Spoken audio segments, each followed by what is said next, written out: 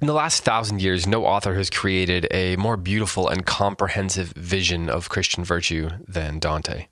While there are just too many great books to read them all in one lifetime, no classical education is complete without a journey through the Divine Comedy. So that's why I'm excited to tell you that on January 29th, my friend Joshua Gibbs will begin the Divine Comedy for Beginners. It's a 12-week online class which covers the whole of Dante's most celebrated work. The comedy, as you know, is an epic which can be reread endlessly and understood on many levels. But the Divine Comedy for Beginners is tailored for readers who are venturing through the comedy for the very first time. The Divine Comedy for Beginners is available from gibbsclassical.com to students aged 15 and up. Of course, if you're a college student or an adult, you're more than welcome to take the class as well. For more information, head over to gibbsclassical.com. Again, that's gibbsclassical.com. Hello and welcome to Close Reads. We are so glad that you are joining us for Walker Percy's The Moviegoer, winner of the 1962 National Book Award. We are on Part 5 and the epilogue, the concluding episode before our Q&A. My name is Tim McIntosh. And I'm Heidi White. We are so glad that you could join us. Heidi, welcome back to the show. Final podcast before we hit our Q&A. Are you ready? Are you ready? Are you ready? Are you ready? I am ready. I was born ready. That's right. I'm a true ready. Modern. born ready, being a true modern. Before we get into today's podcast, I want to remind people that this show is supported in large part by a group of faithful Patreon donors. Our Patreon donors not only allow Heidi and myself to be part of the show, but they also help pay for the extraordinary editing and sound mixing done by our faithful comrade, of Logan Green. Logan. That's right, our many talented Logan Green. If you're not a Patreon supporter, it's really easy to find on Patreon. So if you go to patreon.com and just search Close Reads, the name of our podcast, you'll find different tiers in which you can support the show.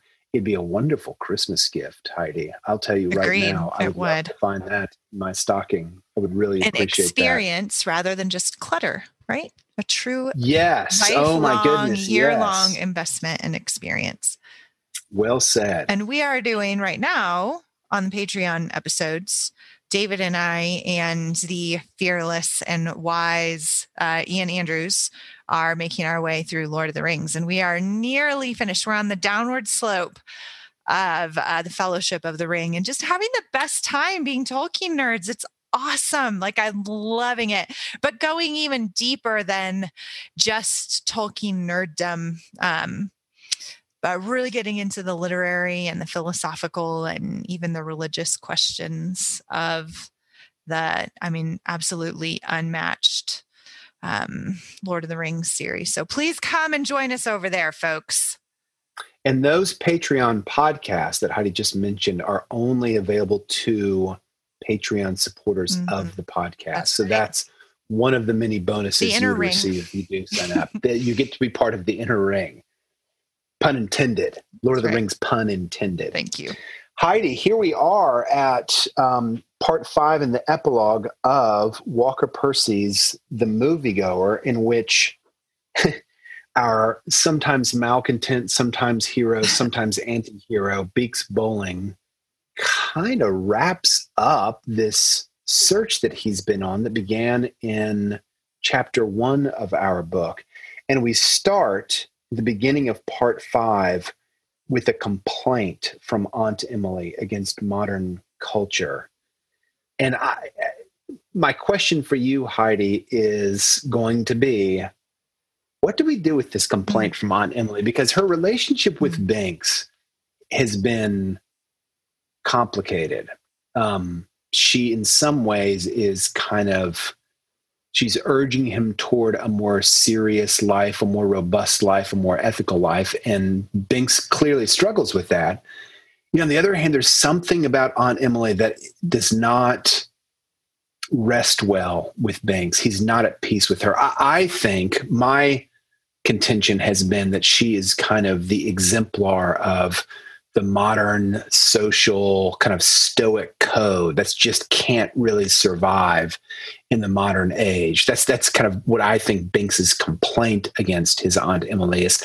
But she has this diatribe kind of in favor of her class and against modern culture. And I'm going to ask you to read it.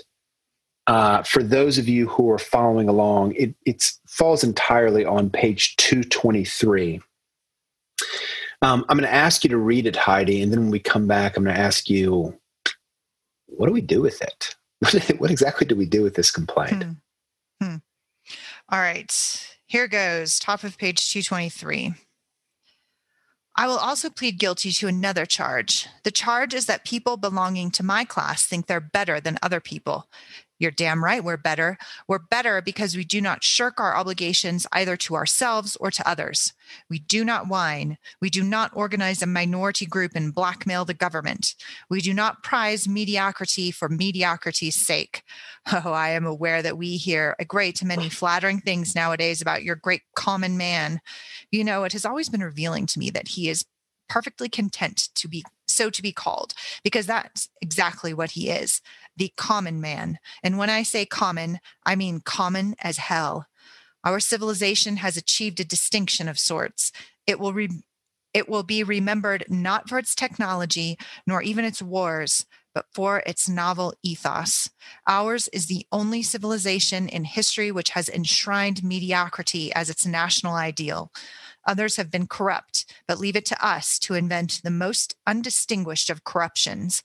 No orgies, no blood running in the street, no babies thrown off cliffs. No, we're sentimental people, and we horrify easily. True, our moral fiber is rotten. Our national character stinks to high heaven. But we are kinder than ever. No prostitute ever responded with a quicker spasm of sentiment when our hearts are touched. Nor is there anything new about thievery, lewdness, lying, adultery.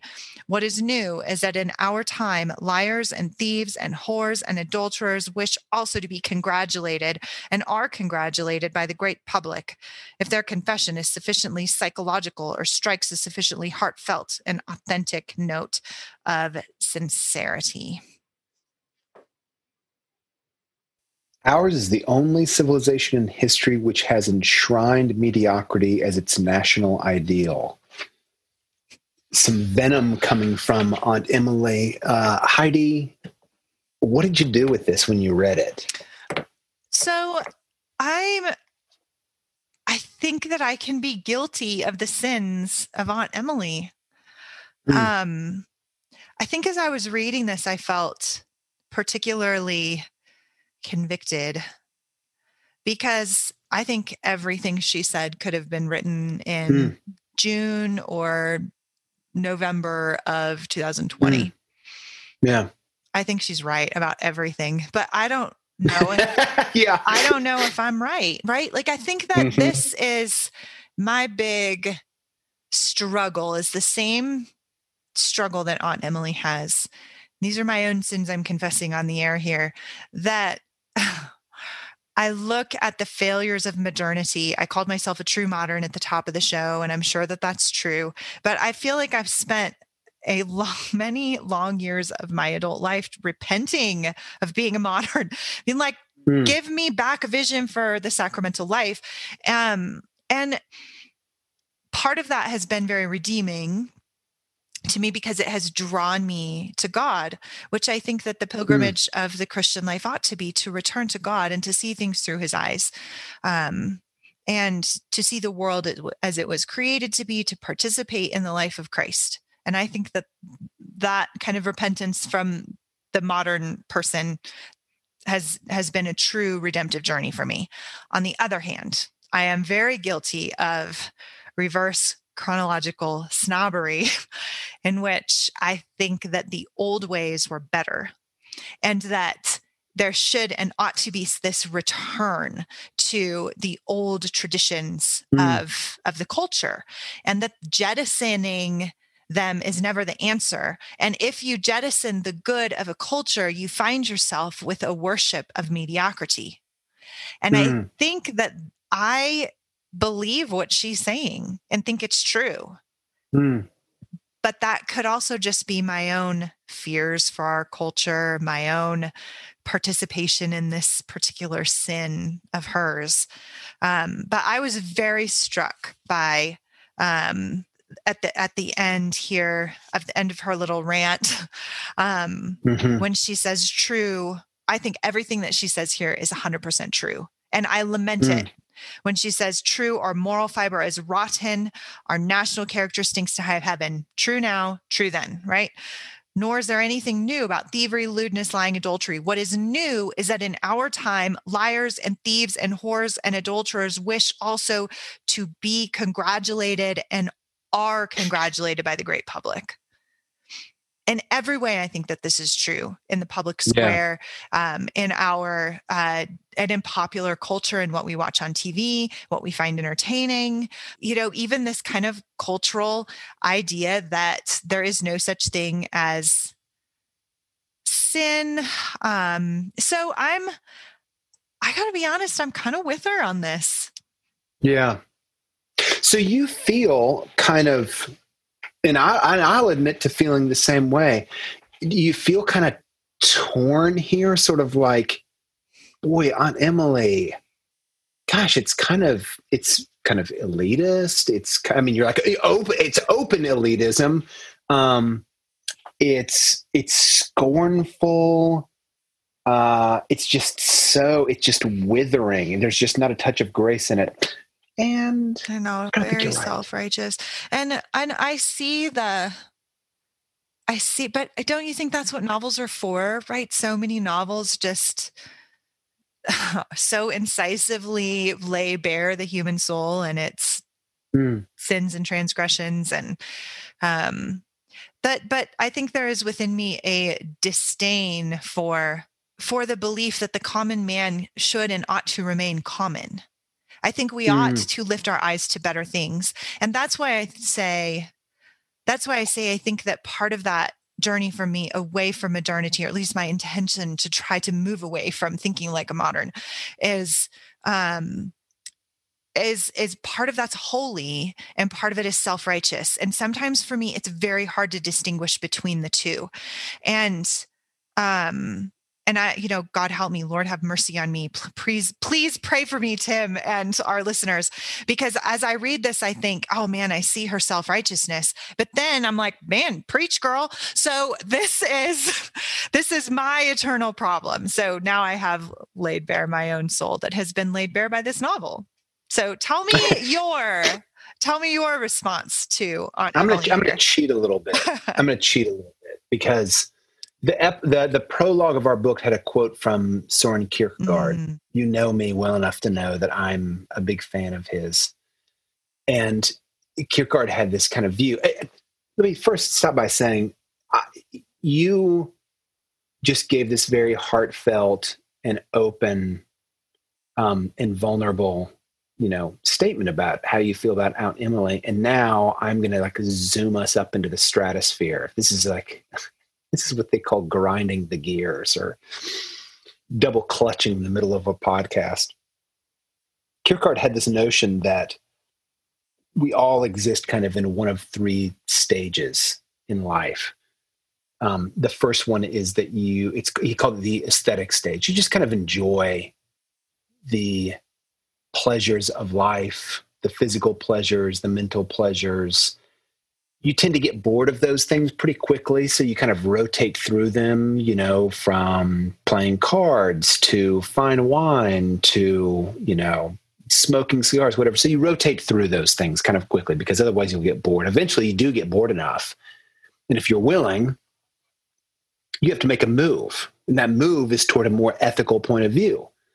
That ethical point of view is there's rights and wrongs, and you hold yourself accountable, and you feel like there's maybe some design in the universe that was put there by a divine power. And you live your life according to that kind of ethical code as best you can. I think Aunt Emily, that's where she is.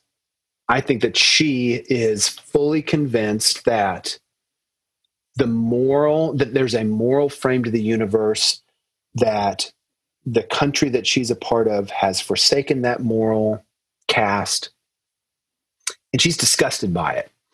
Agreed. And I think Binks is with her. I think Binks, I think Binks admires the kind of moral caste that she sees and that she fights for in their discussions. But I think also there is a way that Binks has been seeking throughout the book. This is what the search has been in some way that I think is higher than just the ethical stage. Kierkegaard would call it the religious stage. It's not a violation of an ethical mode of life, but it's something that's kind of superior. He takes, I'm like totally ramping on Kierkegaard, but just bear with me because he's been so influential in my life. He's been really influential on Kierkegaard, on Walker Percy. I think it's worth like a moment's discursus. Kierkegaard was obsessed with the story of Abraham and Isaac. Abraham, the father of Judaism, the father of Israel, the kind of like root of the Christian faith. And what's the signal event for Abraham? It's he was willing to put his son on an altar and to kill his son, to offer his son as sacrifice.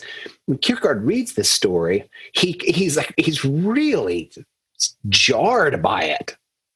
There's this part of him that says, hold on a second. Let's look at what Abraham is really going to do here. And what he's really going to do here is he's going to commit child sacrifice. Like not just an ethical violation of some like a minor mishap. I stuck glue on the bottom of my desk at school. This is not the sort of ethical violation that Abraham was willing to do. It's perhaps like the worst thing that you could do. It's horrible. And so what Kierkegaard says is, well, the Christian scriptures praise Abraham because Abraham was willing to trust God so much that he stepped out of this kind of like ethical mode and was willing to follow God entirely, even to do something unethical. Now, he had the special privilege of actually hearing directly from God. Most of us don't have that. But still, I think there's kind of a clue here that I kind of think Binks has been living an aesthetic life, first stage, respects the second life, Aunt Emily, but really is after the third life, the religious mode of being.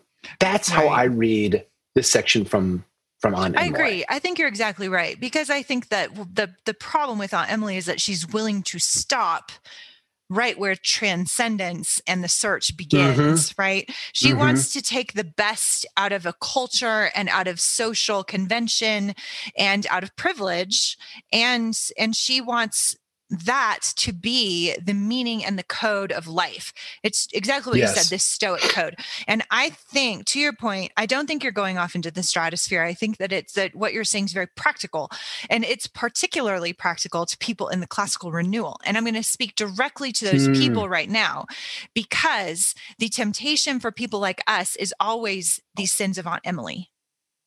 It is to stop with the culture and not see through it into the transcendence and into the life of God, which is what we ought to see. When we read Plato, we ought to see through Plato into the life of Christ. That's what we were talking about with a Christian classical renewal. This is not just classical education. It's a Christian classical kind of mindset that we have these cultural offerings, not just to make us into Aunt Emily's, but to make us into the people of God. And that, I think, is what you're getting. It's what Kierkegaard was getting at. There's all kinds of failures in culture that have led us to where we are today. Culture is never, ever, ever enough. And I think with Aunt Emily, because I love those old things so much, I do have a temptation to stop where transcendence begins, right? And to just camp out with like what was it that Sam told his wife as he was in the book, and when he's lying there close to death with his compound fracture in his leg, and he's waiting for help, and he says to his wife something along the lines of like, "Don't give up on the Italian masters and the early masterpieces of Bach." Yeah. And I just thought that was like the saddest story in the whole book, that Right. like there's this man on the brink of death. And that's the thing that motivated Binks to go on a search. But for him, the last thing he's thinking about as he's slowly dying is to encourage his wife to go to the symphony. Right.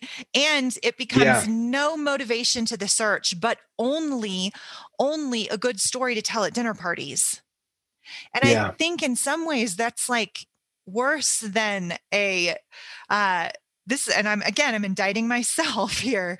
That's what I think that Walker Percy is doing, is saying that's actually a really bad sin. Don't do that. Don't get so lost and obsessed with the culture that you forget about the search. And to your point, with all of Binks's failures throughout the book, with all of he's so this unattractive protagonist and he's so difficult to love and all those things, in a sense, he's the one we should imitate. He's the modern hero, the man who's like, this is my culture and I'm still going on a search, even in the wasteland. And I'm not just going to camp out in the castle. Yeah. That's great phrasing. He's willing to go on the search in the wasteland and not just stay in the castle. I love that. Heidi, probably the most famous paragraph from this book is on page 228, and it seems like the right time to read it. I want to read it, but preface it by saying I think I have seen this blurb, these couple paragraphs read as kind of the maybe a synopsis of The Moviegoer, because the book is so hard to say. What is this book about? It's really hard to say.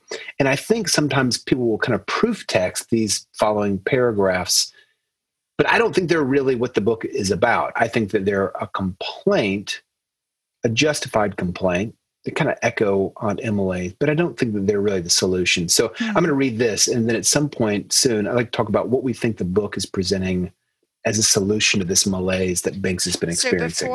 Before you read it, this is the passage that I think you're going to read, anybody who doesn't want to hear any rough language should maybe step away or fast forward 30 seconds, because there are some, and I think you should read it with the words because I think they're important. But if you're sensitive to profanity or you have any little ones in your house, just know that's coming. Yeah. So I'm going to start it right off by defining one of the words that I'll read, merde, which is the French word for shit. Just in case you haven't, if you don't have French friends, foul-mouthed French friends, you might not know what that word means. I have 50, so I'm just kidding. Top of 228. Today is my 30th birthday, and I sit on the ocean wave in a schoolyard and wait for Kate and think of nothing. Now, in the 31st year of my dark pilgrimage on this earth, and knowing less than I ever knew before, having learned only to recognize merde when I see it, having inherited no more from my father than a good nose for merde, for every species of shit that flies, my only talent, smelling merde from every corner, living in fact in the very century of merde, the great shithouse of scientific humanism, where needs are satisfied, everyone becomes an anyone, a warm and creative person, and prospers like a dung beetle, and 100% of people are humanists, and 98% believe in God, and men are dead, dead, dead. And the malaise has settled like a fallout, and what people really fear is not that the bomb will fall, but that the bomb will not fall. On this, my 30th birthday, I know nothing, and there is nothing to do but fall prey to desire. Nothing remains but desire, and desire comes howling down Elysian fields like a mistral. My search has been abandoned. It is no match for my aunt, her rightness and her despair, her despairing of me and her despairing of herself. Whenever I take leave of my aunt after one of her serious talks, I have to go find a girl. we get, this is very close to the end of the book, Heidi. Mhm. And there's this kind of sense that Binks in some ways kind of agrees with his aunt. And at the same time, there's something else. And, or maybe it's a different way. I should say it a different way. I think he perhaps like kind of acknowledges the kind of rectitude of his aunt, but at the same time rejects it as not acceptable. And the only thing that really he's got left is desire. Desire is the only thing that he's really got left. And this to me is kind of the beginning of the turn. Shortly after this, he goes in search of Sharon, his secretary, who he went to the beach with. And he meets this other woman, the roommate of Sharon. He finds out that Sharon has a fiance. And it seems like his kind of desire is sort of thwarted. He recognizes in some way that kind of like the futility of this pursuit of desire, this pursuit of Sharon. She's not even really interested in him after all. And so he's thwarted again in kind of like in pursuing his desire and forsaking this search. He even fails in like his attempt to kind of like gratify himself. Right. Yeah. And we get to the end of the book, and things in some very subtle way begin to shift for Binks. Did you see that also? I do, but I want to stick with this. You read this and said, this is essentially, you said, it's not a thesis statement. It's not the answer. It's the problem. Can you expand on what you mean by that? I think that Binks throughout the book has had, he has been in pursuit while operating in kind of complete luxury, while never like fearing for his life. He's living in a world where 100% of the people are humanists and 98% of people believe in God, and men are dead, dead, dead. It's so haunting. It's so haunting that I'm trying to kind of encapsulate this book in like a few fell phrases, and I can't really do it. I think that all of his physical needs are cared for. Everyone is kind of a good person in this world. And yet everyone is dead. There's something lifeless about the world that he's inhabiting, and he doesn't know which way to turn. And I think that in recognizing that he cannot, even his desire to fulfill his desire, even when that is thwarted, I think that's kind of as close to rock bottom as it gets. It's not the rock bottom of an alcoholic. It's not the rock bottom of a bankrupt. It's just he's hit rock bottom with the pursuit of his search. Right. I think you're onto something there. And it does go back again to, you need your Aunt Emily in this book. The book wouldn't work without her, right? Because of the conversation they have when she kind of throws in his face, what about these things we've read together? What about how I told you about goodness, truth, and beauty? What about reading the classics? Don't you care about any of those things? And he's just like, no, I don't. I don't care about any of them. I don't love them. I don't. And it's funny, I was just having this conversation with my students. I teach a high school class, and we're teaching I'm teaching the classics right now. So we're reading Plato's Me Notes, the first Plato of the year that we're reading. And a lot of these students, it's their first encounter with classical philosophy on their own, kind of away from mom and dad, if they've read it before. And we were reading about Plato's theory of knowledge as knowledge is recollection, virtue is knowledge, that kind of thing. And one of the things that we talked about today actually was Socrates' belief in what he calls true opinion. And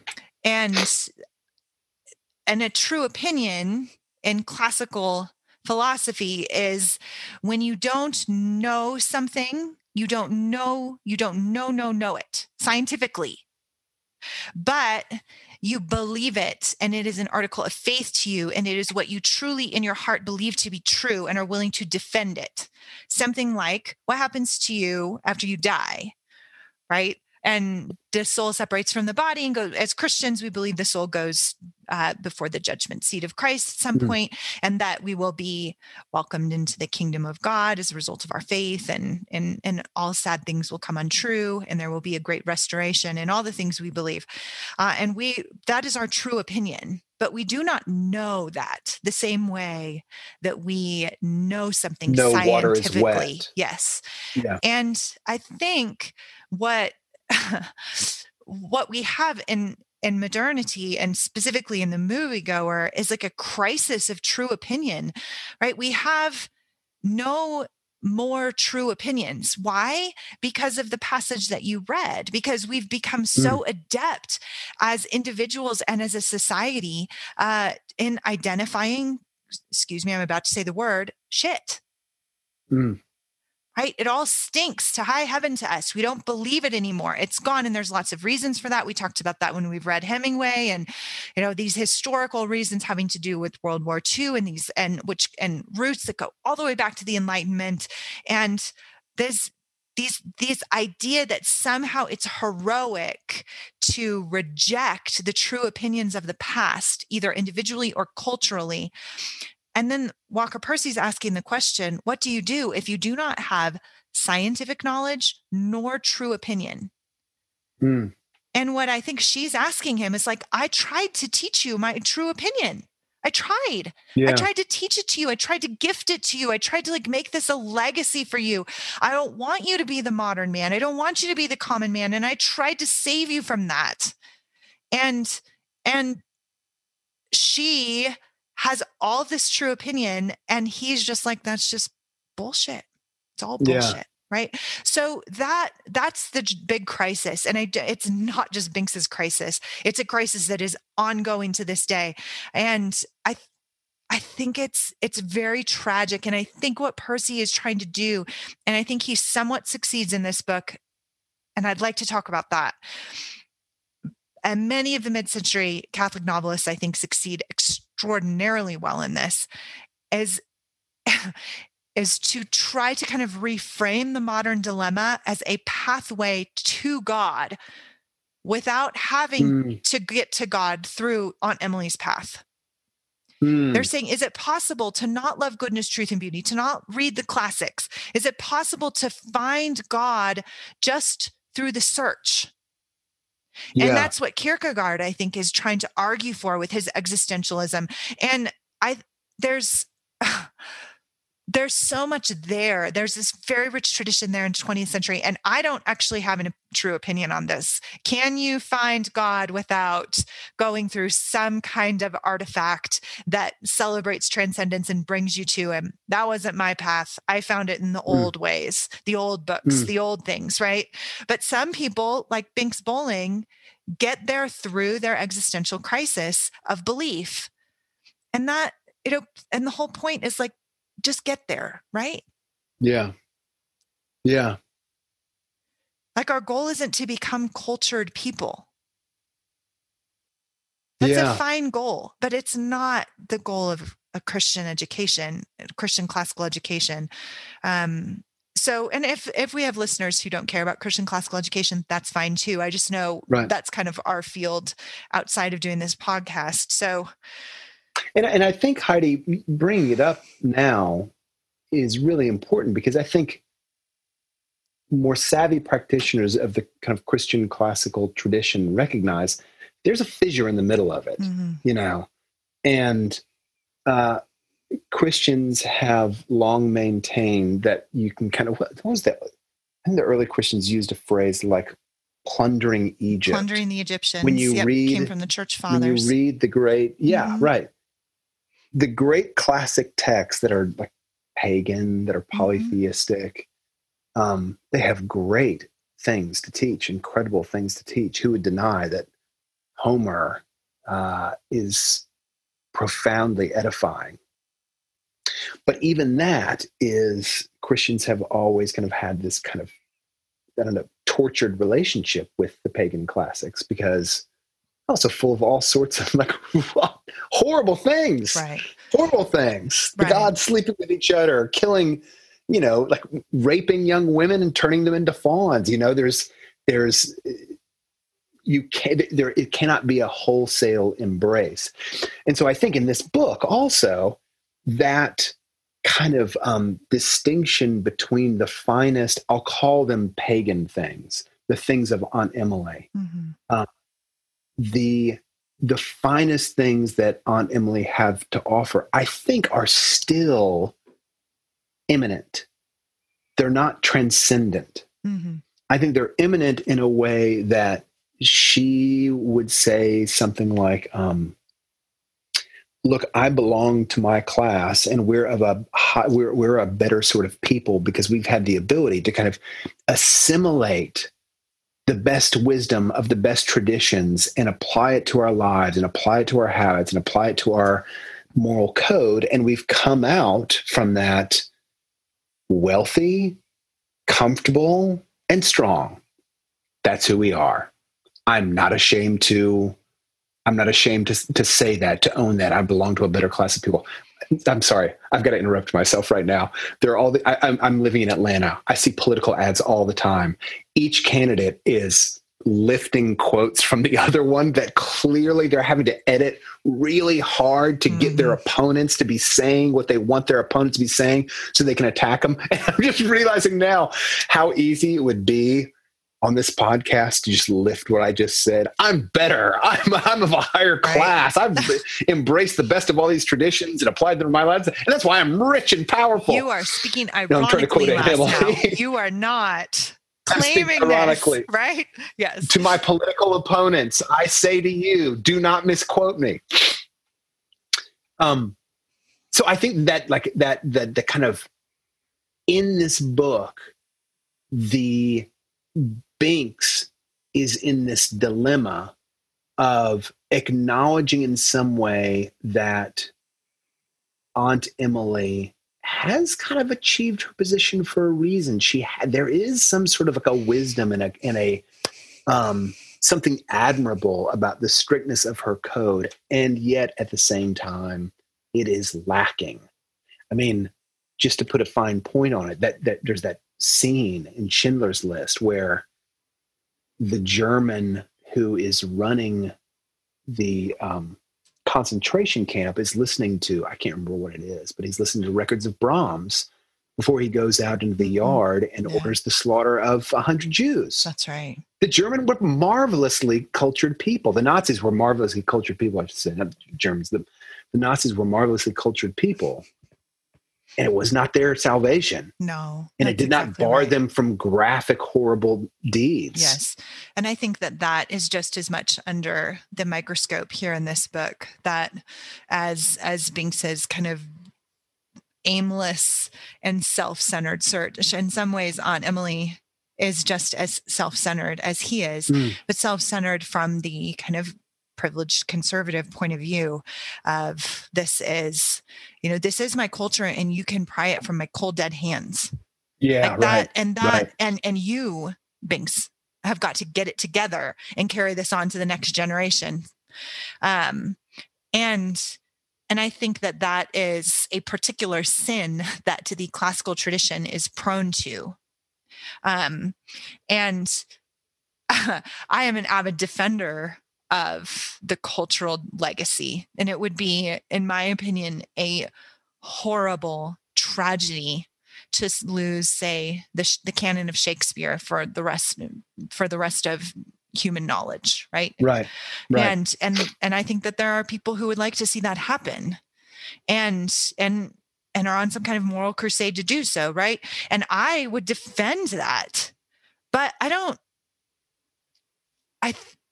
So that's where I think, man, I could be prone to the sins of Aunt Emily without a bigger vision for the Christian life, without a vision of transcendence, without, as you're pointing out through Kierkegaard, the kind of the knowledge of the Holy One that puts those things into sharp relief and asks us to lay down our most treasured kind of the precious to use Tolkien's words, like on the altar of sacrifice. And I think that so many modern novelists, capital M modern, have done that, have said the old traditions need to be laid down and the new progressive ideology needs to be laid down on the altar. It all needs to die because none of it can survive in the light of God. Like it has to be redeemed or bought back because there's particular sins on either side. And I think this book does a great job of displaying that in like the lives of ordinary people. To that point, I'd like to read another paragraph. This is the final paragraph, a couple paragraphs from the last chapter before the epilogue. Binks and Kate are they're resolving to get married. And they're sitting near this church, and kind of as a sidebar of action, a black man drives up in front of the church, gets out, goes inside of the church. Binks and Kate continue this conversation. And then the focus of the novel's attention goes to the black man as he exits back into his car, having left church. So last line on page 234 to the end of the chapter. The Negro has already come outside. His forehead is an ambiguous sienna color and pied. It is impossible to be sure that he received ashes. When he gets in his Mercury, he does not leave immediately, but sits looking down at something on the seat beside him. A sample case? An insurance manual. I watch him closely in the rearview mirror. It is impossible to say why he is here. Is it part and parcel of the complex business of coming up in the world, or is it because he believes that God himself is present here at the corner of Elysian Fields and Bon Enfant? Or is he here for both reasons, through some dim, dazzling trick of grace, coming for the one and receiving the other as God's own importunate bonus? It's impossible to say. It's a beautiful ending. The book, it's a really beautiful ending. And even that ending, Binks still does not have a verdict about why the man went into the church. Did he do it because that's his, like, the custom of his upbringing? Did he do it because he is a knight of faith, acting in accordance with his desire to commune with God? Binks doesn't know. But those last lines, there's a glimmer of hope there. For me, there's a real glimmer of hope there. Is it part and parcel of the complex business of coming up in the world? Or is it because he believes that God himself is present here at the corner of Elysian Fields and Bon Enfant? Or is he here for both reasons? Through some dim, dazzling trick of grace, coming for the one and receiving the other as God's own importunate bonus? It's impossible to say. Heidi, in the epilogue, there's an exchange that Binks has with his family. His half-brother Lonnie has died, and the children are asking Binks, what's gonna happen? Lonnie's gone. What should we expect? And I'm going to read another section from 240. One of the children is speaking to Binks. Denise casts about. Binks, he says, and then appears to forget. When our Lord raises us up in the last day, will Lonnie still be in a wheelchair, or will he be like us? He'll be like you. You mean he'll be able to ski? The children cock their heads and listen like old men. Yes. Hurrah, cry the twins. That, to me, is different from Binks. Did that strike you as different? Yeah. His response, he'll be like you. That's an answer. I think so. He didn't waffle. It seems like an answer. I do think so. Doesn't this whole epilogue reminds me so much of Brideshead, the epilogue in Brideshead, when it's not. Oh, how so? When the story ends with kind of a turn within the story. Mm-hmm. And in this book, in The Moviegoer, it's a gain because he's going to marry Kate and he's kind of, out of trouble with Sant. And in Brideshead, it's a loss, right? Because he loses Julia to the faith and he's angry about it. Right. But then there's the epilogue when he returns to Brideshead and he goes into the chapel and there's the little light burning. And the implication is that he has lit a candle and that he's converted to the faith. And that it is all of these. And here's what I love about Brides. It's my favorite novel ever. And I didn't get to do it on Close Reads, which is something I'm going to, feel sad about till the day I die. For a long time.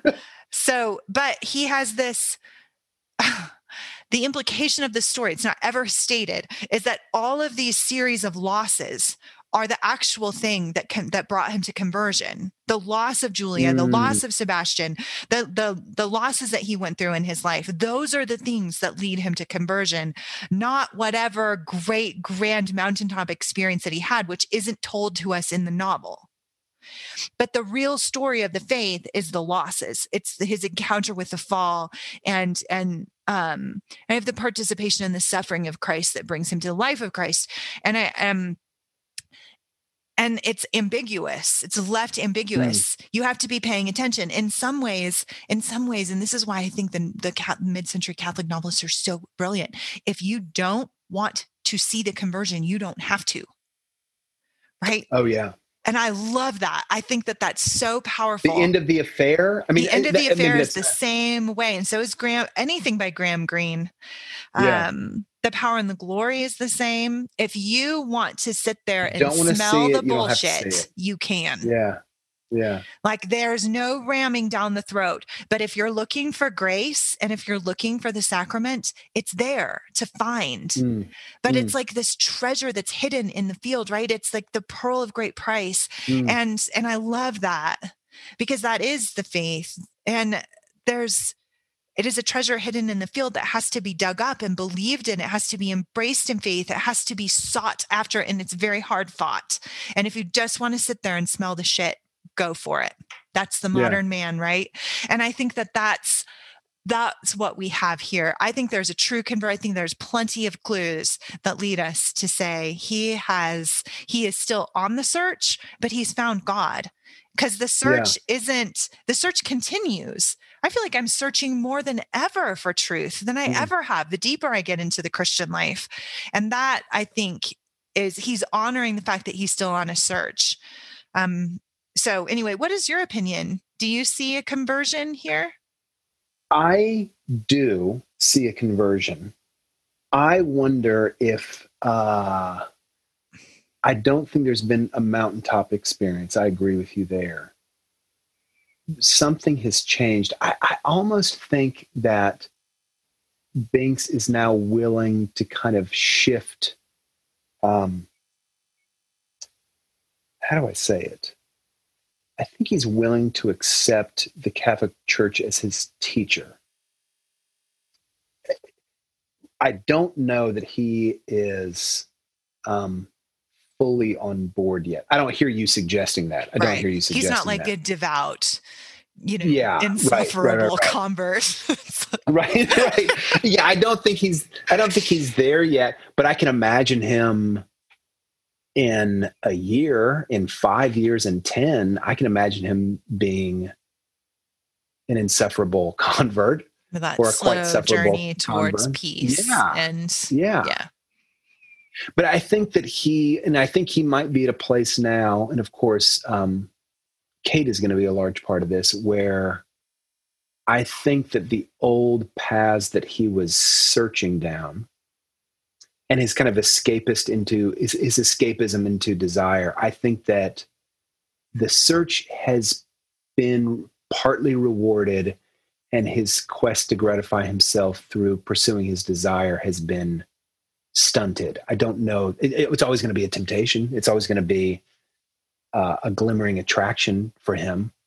But I don't think that he holds out as much hope for distraction as he did in, say, chapter 3, when he got in his car with Sharon and they went speeding off to the beach. I don't know that holds as much glamour to him as it did.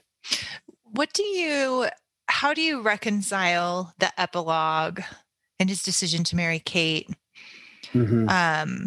with the, his great enemy of the first part of the book, which is the everydayness? Yeah. What are your thoughts on that? I think that he, in some ways, is fully accepting that great enemy, the everydayness. And I think that let's call it a conversion. Let's be generous and let's call it a conversion. I think his hope is that that conversion will kind of illuminate everydayness with some glimmer of transcendence. I don't think that's clearly in the book, but I'm kind of trying to read Banks as a real psychological man, and that would be the conclusion that I draw. I mean, I think also there's something about Kate, about how lost she has been, that to care for her is to kind of forsake himself in some way that is just crucial, it seems to Banks. Crucial for him to be able to kind of give away himself in care for another. Right. What do you think? What do you think about that relationship with Kate and like this seeming embrace of everydayness? I think that everydayness is, for most of us, not for everybody, but for most of us, it is our only salvation. Because it is the thing that most of us are asked to be faithful in the everydayness, right? To get up and to take your kids to school, to do math again, to care for your father, for you and your family. And like, we have these souls that were made for glory, and yet we live in the world that just requires a ceaseless amount of steadfast care and investment.